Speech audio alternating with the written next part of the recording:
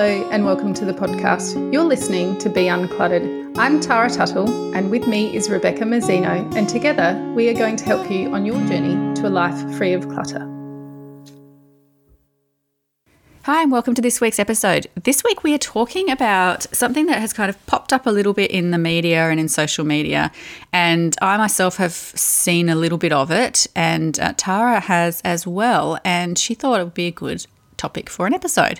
So we're talking about bedtime procrastination and revenge bedtime procrastination. We're going to explore what it is, how it happens, why we do it, and ways to maybe overcome it if you are, if you find yourself recognizing that you do it and you'd rather not. So most people have probably participated, maybe might be the word, in bedtime procrastination. You probably just haven't thought about it in those terms.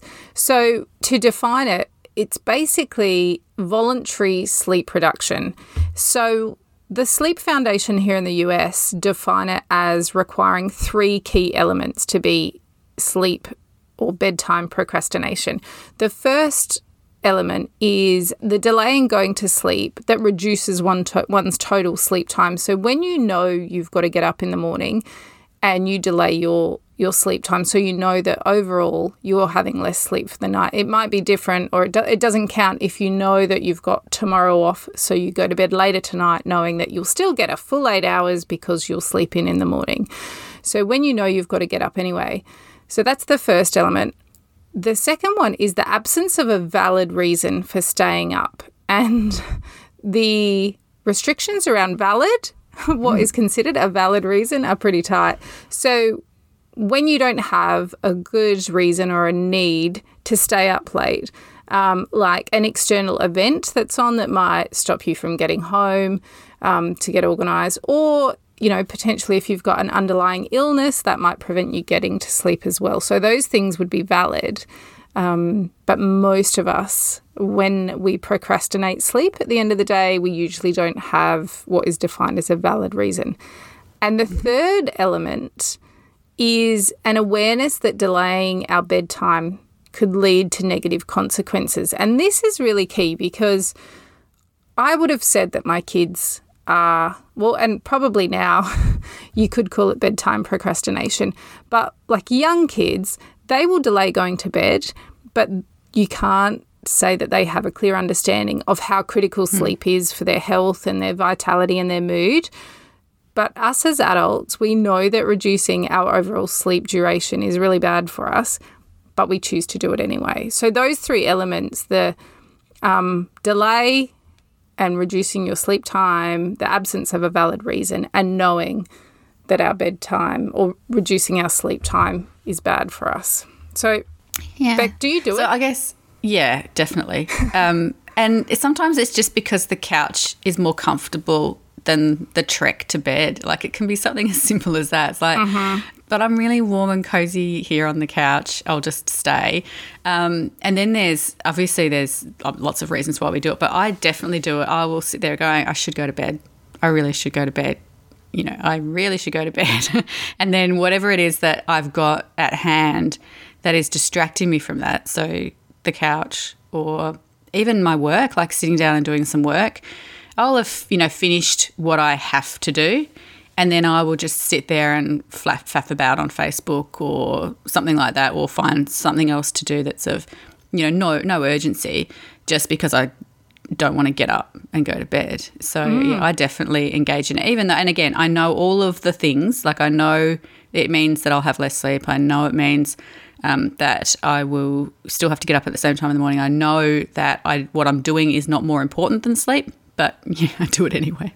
Yeah, I think it's really common. And I couldn't even, it's such a new concept really that, I mean, it's not a new behaviour, but it's a new concept in terms of being labelled as something and being labelled as problematic. Yeah. So there's not a lot of information out there, especially there's no statistics about how many of us engage in it yet.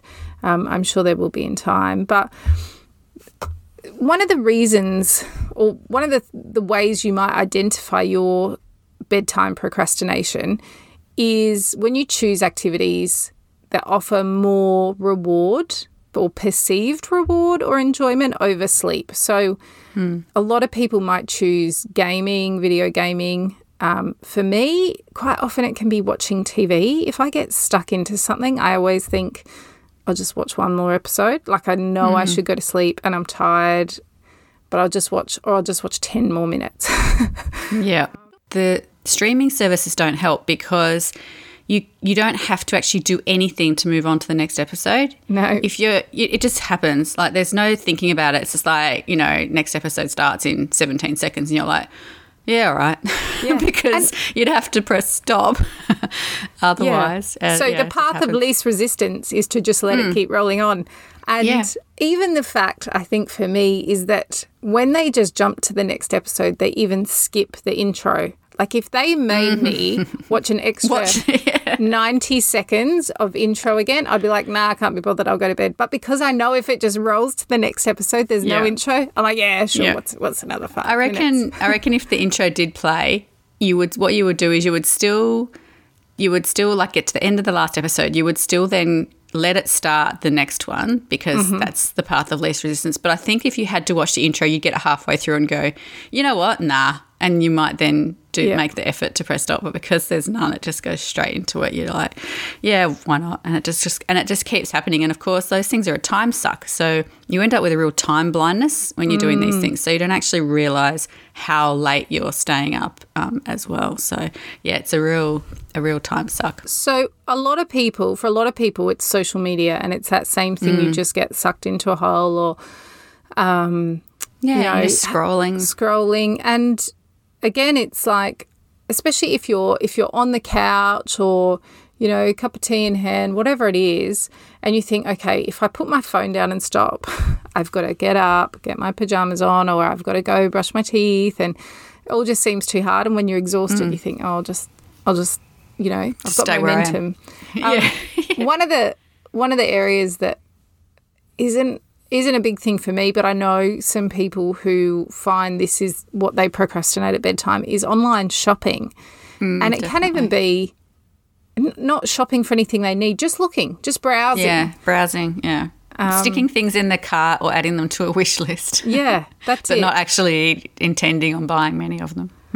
So the bedtime procrastination, there's kind of, there's a couple of options, but so it can be like we've talked about, a delay in actually just going to bed, or for me specifically is a delay in getting ready for sleep or attempting to sleep. So quite often if I get past the TV and I go, right, I'm watching one episode tonight, and then I'm turning it off and I'll do my teeth and I'll get my pajamas on and I'll hop into bed. So I am ready for sleep, and then I read. And then I read, and then I read, and then I'm getting tired. So quite often I will get up and go and get a drink of water so that I stay awake longer so I can read more. And occasionally, if my book is really good, I've been known to get out of bed and splash cold water on my face to wake myself up so I can read more before I go to sleep. So all I have to do is roll over, put my book down and turn my light off, and that's it. But I'll be like, no, I'm getting out of bed. I'm waking myself up because I just want to finish the chapter or whatever it is. Yeah. So, I do the same. So I have a rule about no phones in the bedroom, and I'm pretty strict about that. I very rarely bring my phone into the bedroom. Sometimes I will if Mick is away, just in case, because I can't really hear it if it does ring. I've got it on Do Not Disturb, but even if it did ring, I might not wake up and hear it. So when he's away, I usually do that just in case there's an emergency. But most of the time there's no phone. But I read on my tablet. So I read books on my tablet, and I've been pretty good about my tablet in like no social media. These apps are loaded on it. And I've been strict about that. But I do have Duolingo on it, and I do have the streaming apps. So occasionally I will lay in bed and watch something on my tablet, which can lead to then like staying awake a little bit too long. And reading though, reading's usually the last thing that I do. So if I think I might do a little bit of language learning, I'll just do Duolingo for a while. But then when I get to reading, I've gotten to the point. I certainly don't make myself stay up like you do, but I will get to the point where it's falling on my face. Like I'm dozing off and it's falling on my face and I'm still like, no, wake up, read more. So I'm not too bad though. Once it falls on my face or I've kept my eyes closed long enough, you know when you half doze? Mm-hmm. You keep your eyes closed long enough for the screen to then go into, what's it called, standby? Yeah, right. So when that happens, and I can see that happen through my eyelids because you register the change in the light, even though it's quite dark. So if my eyes are closed and then I feel it go to standby, I don't even open my eyes. I just slide it under my pillow or I drop it off the bed, and just let myself go to sleep. So I'm not too bad at that, but it definitely can happen. But yeah, I haven't got up and splashed my face with water. It's got to be a good book. Like I don't do that every night. Clearly, yeah. But maybe every other book there might be a chapter or two. And it's not to get to the end of the book, it's just to get to the end of the chapter. Because, I've got finish a thought or, yeah. I've got my disorder about doing things properly. Really, I need to either be at the end of a page or at the end of a chapter. And quite often I will read I'll be like at the top when I'm really tired and I'll be at the top, third of a page of my book. And I think, I'll just get to the bottom of the page and stick my bookmark in. And then I get halfway down or three-quarters way down and think, I have no idea what's actually happened. Like, I don't know what I'm reading anymore.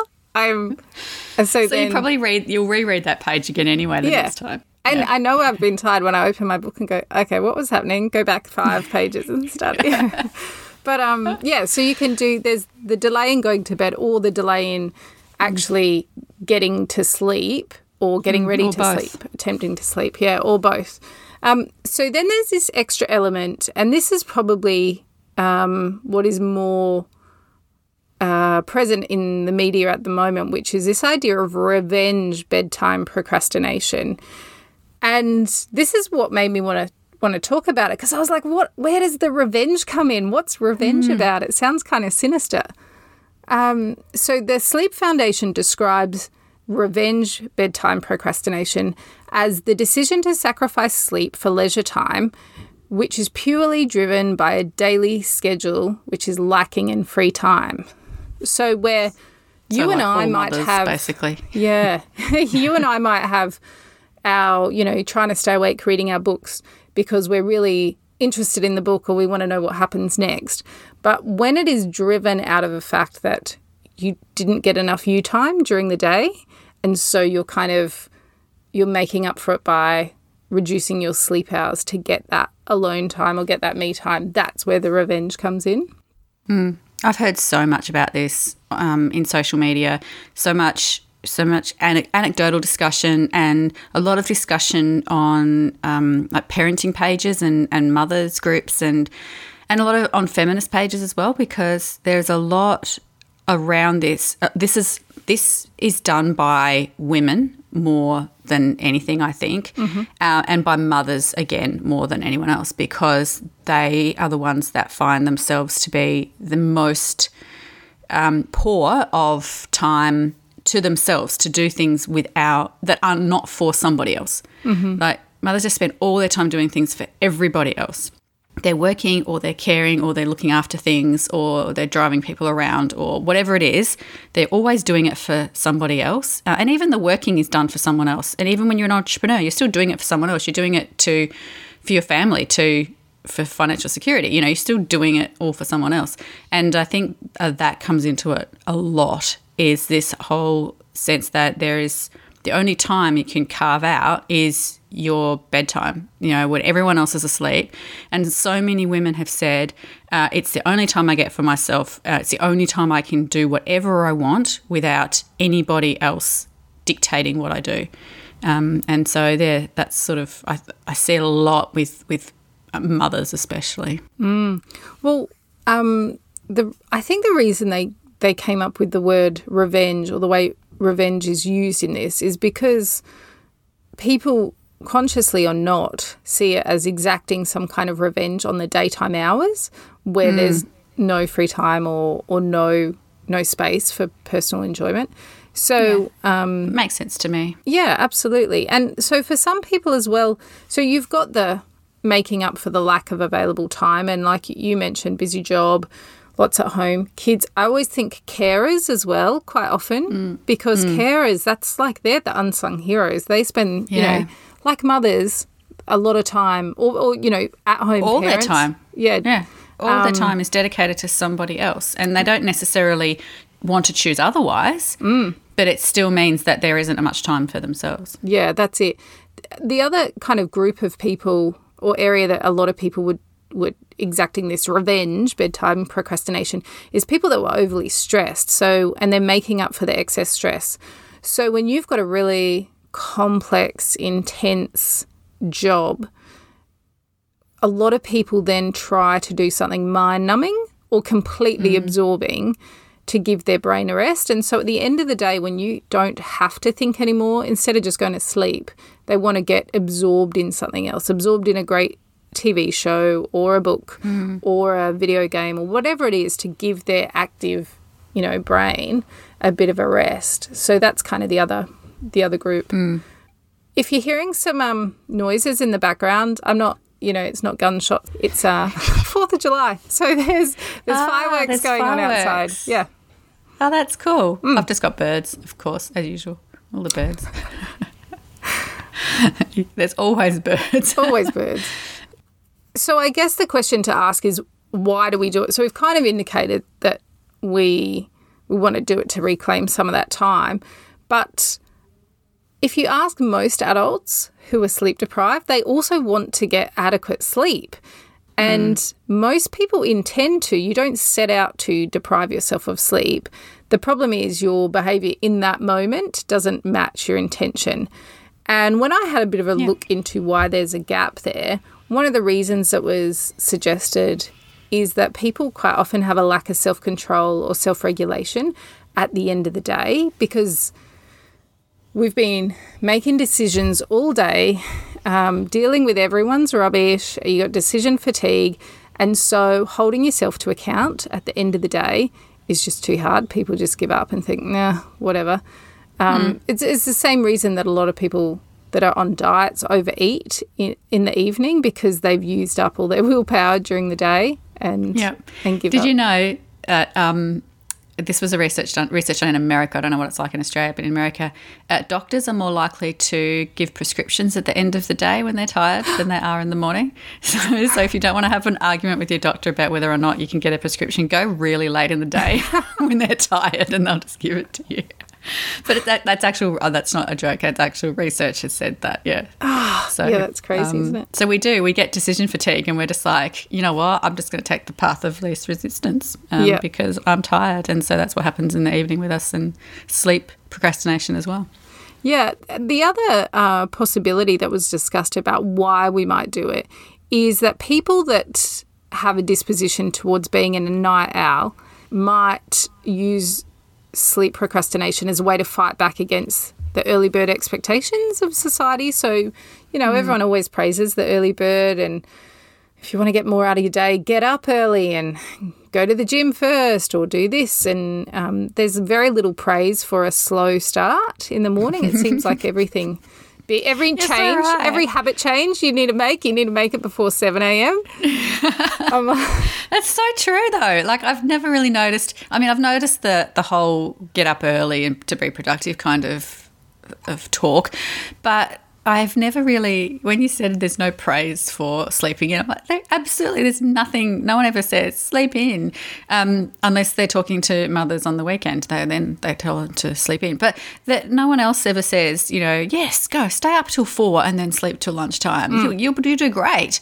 And I think maybe there is partly that fighting back against that expectation, but also there's just going with your natural sleep rhythms as well, because like you said, if you're a night owl, if you're not an early bird, and there are people out there that'll go, anyone can be an early bird, and I kind of just want to slap them, but it could be true, but there are also just some people just have certain rhythms that just work differently to others, and so you will find that even if it is sleep procrastination or if it's revenge procrastination, sometimes when you are a night owl, you will get into a certain flow at 11 p.m, midnight, 1 a.m.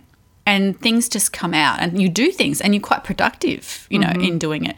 And that's just part of that natural rhythm as well. So I think if anyone's a night owl, then they are definitely more likely to have this kind of thing because it's easier for them. They don't nod off. Their brain sort of starts to come a bit awake around those times. Yeah, absolutely. And when I tried to do some research into who's most likely, you had it spot on. Mothers and students are pretty much the two groups that were identified as most likely to engage in it. So the revenge one? Yeah. The revenge procrastination, sleep procrastination. So if any of you that are listening are thinking, oh, I can't classify mine as that because I don't know that a lack of sleep is bad for me, I'm going to run you through a quick few things just to remind you why you should be getting adequate sleep, and then you can't use that as your excuse anymore.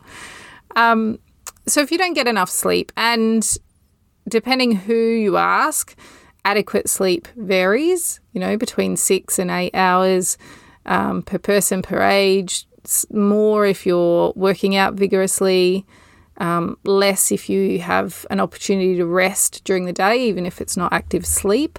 But when you don't sleep as much as you should, it affects your thinking, your memory, decision-making ability, and like we said, that already can get pretty weak by the end of the day. The regulation of your emotions is pretty significant too.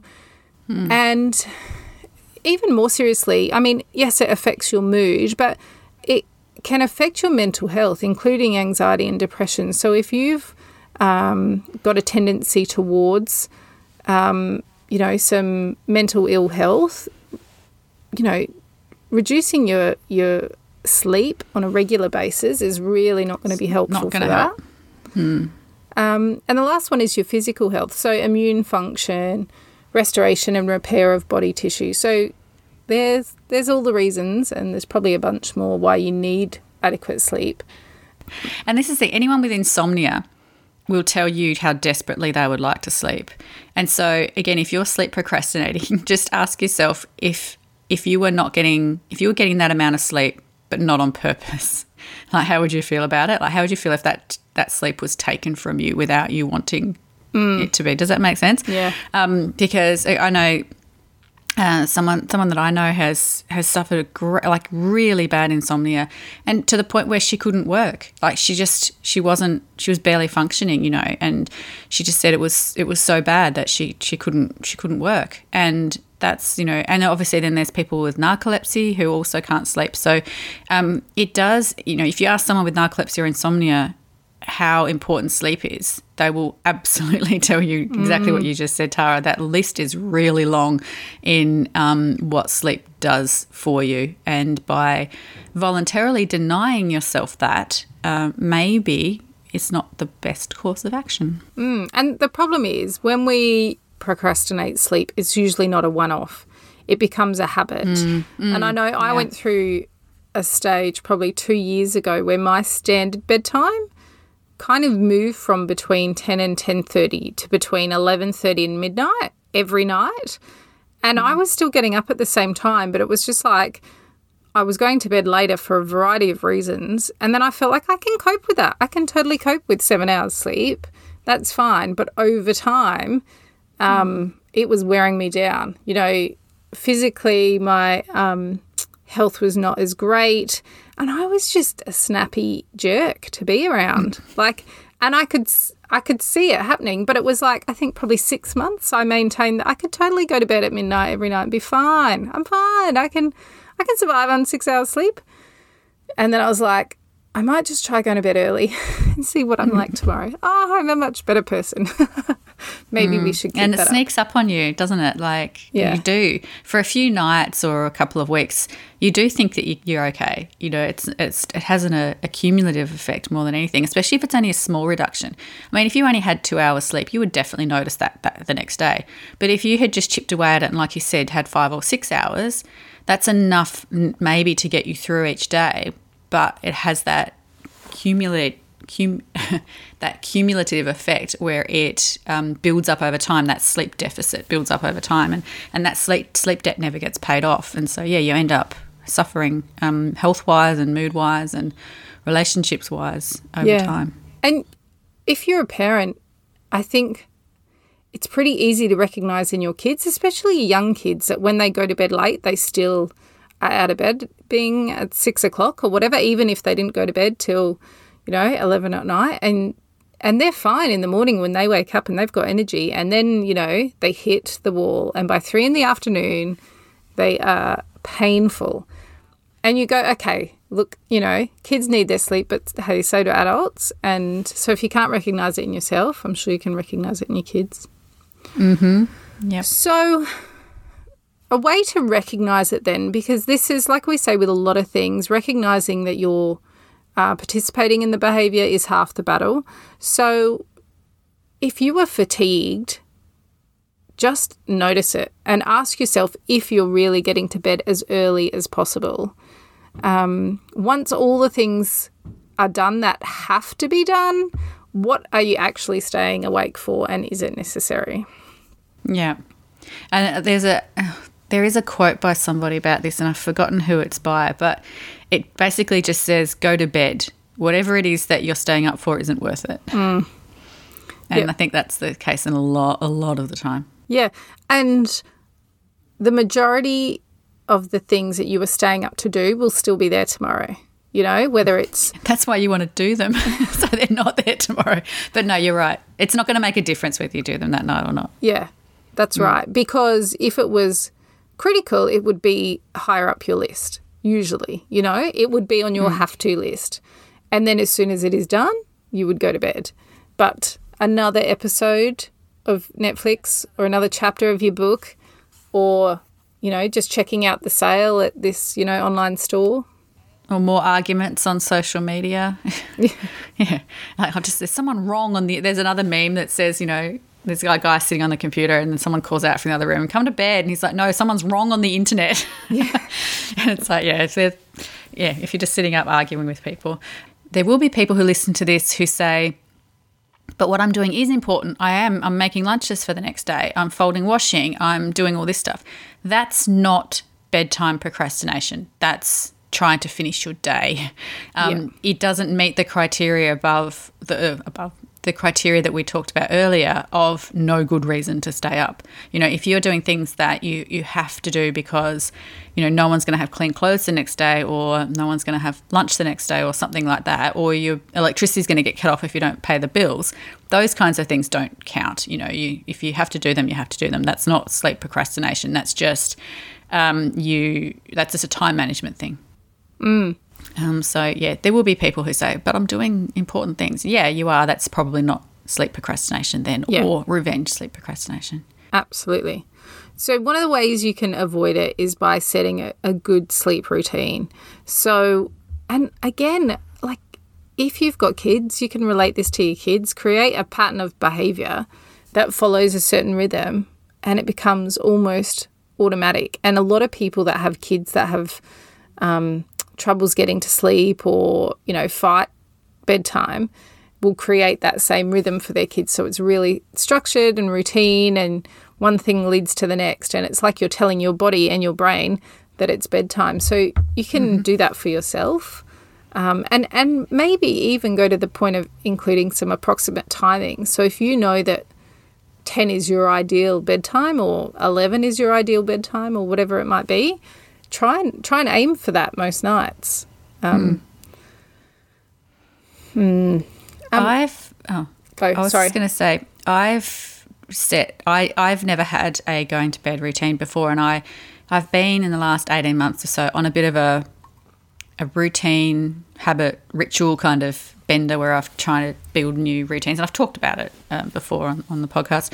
But I actually realised last night that my routine was fairly well established because Mick said, we were sitting on the couch, and he said, "What time are you going to bed?" Or "What time are you going to go to bed soon?" or whatever. And I said, "Yeah." And I didn't say anything else. I don't remember what time it was. And then another 10 minutes later, he said, Can you like make your cup of tea or something?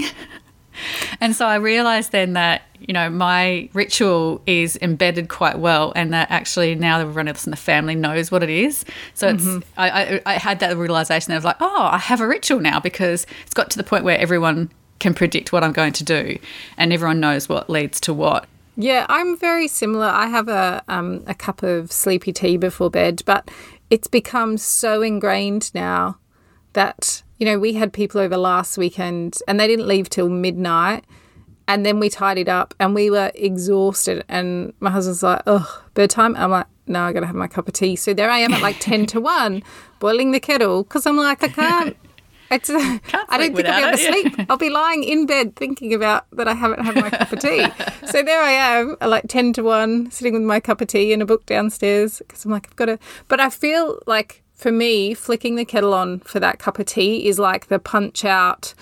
In the old cartoons and stuff, and people used to punch into work and punch out on the clock. And I'm like, when that kettle is on, that's my punch out. If the kids come to me then and go, oh, I've got a note that needs to be signed for school, I'll be like, put it on the fridge. It's not happening till tomorrow. Like, I am off the clock, tools down. It is tea. There's the only things that stand between me and bed now is my book and maybe a Netflix show. But so it's. I think those bedtime rituals are really key, and they do help. Yep. Yeah, absolutely. And I think having consistent waking and going to bed times, I think that's the next step I need to work on, because that is really an essential part of a healthy sleep routine, is just the same time all the time. Yep, including the weekends, I guess, if you can manage it more often or not, just to keep your circadian rhythm consistent. And apologies to any shift workers, because you guys do it tough. I know, right? Yeah, could not do that. You did shift work, didn't you, early on in your career? Ooh. Did you ever do shift work? Oh, there's a whole story there. I thought you did. I kind of did, a bit. Okay. I chose my workplace when I had a choice, based on the fact that we didn't do a full night shift. We were the only station that finished at 1 a.m. So that's the sole reason I chose to work at that station when I got out of the academy, was because you didn't have to work all night shift. Smart. But another thing to help you avoid it is to keep the stimulants out of your afternoon and your evening. So reduce alcohol where you can, reduce caffeine. So maybe stop drinking your coffees at midday if you can, or early afternoon. Same with Coke or any kind of other caffeinated beverages, because if you've already got those in your system and you're not feeling sleepy, it's going to be a whole lot easier to procrastinate bedtime when you don't even have that physical pull towards bed because you feel tired. And so sugar.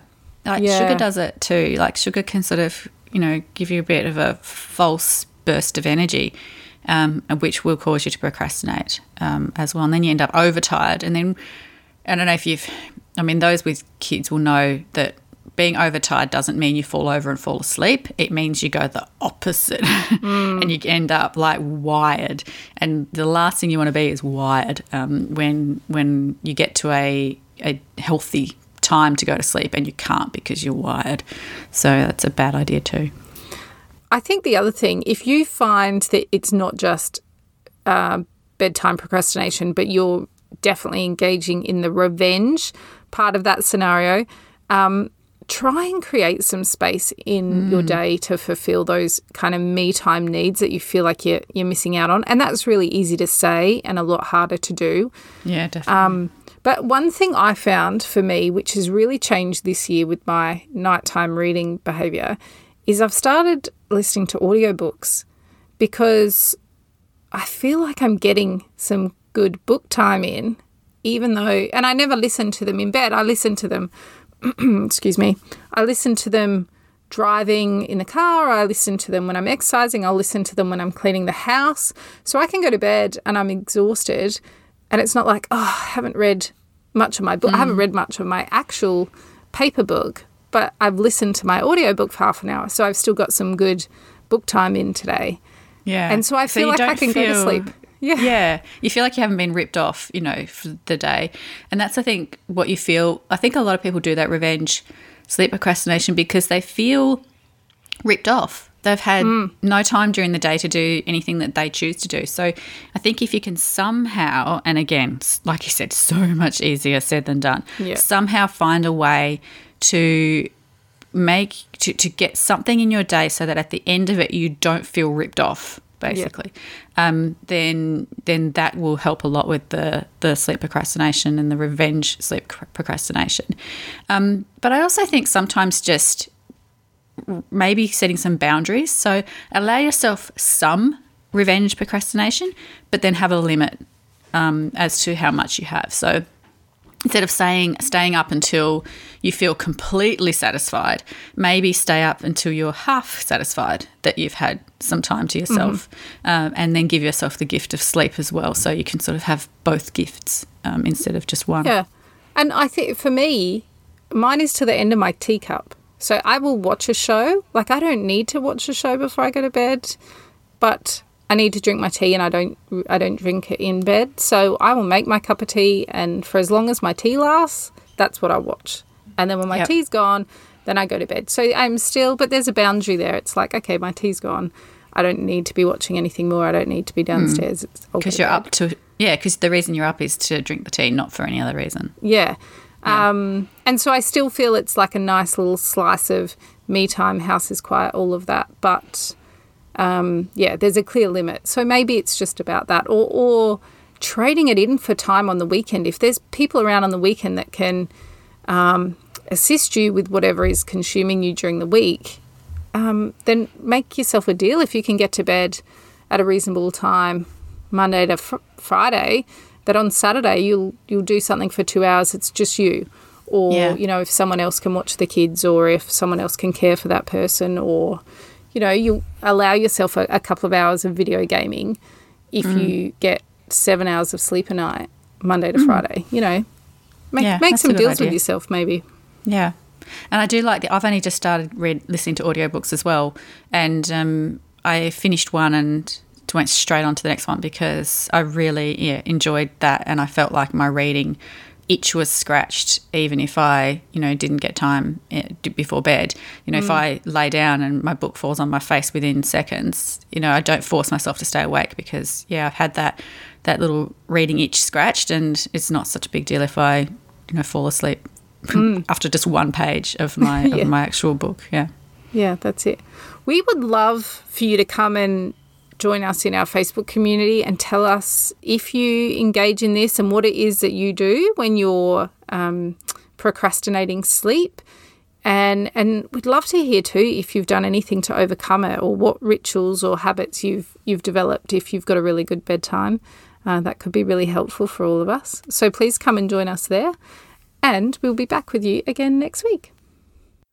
Thanks for joining us. We'd love it if you'd leave a review or tell all your friends about us so that they too can be uncluttered.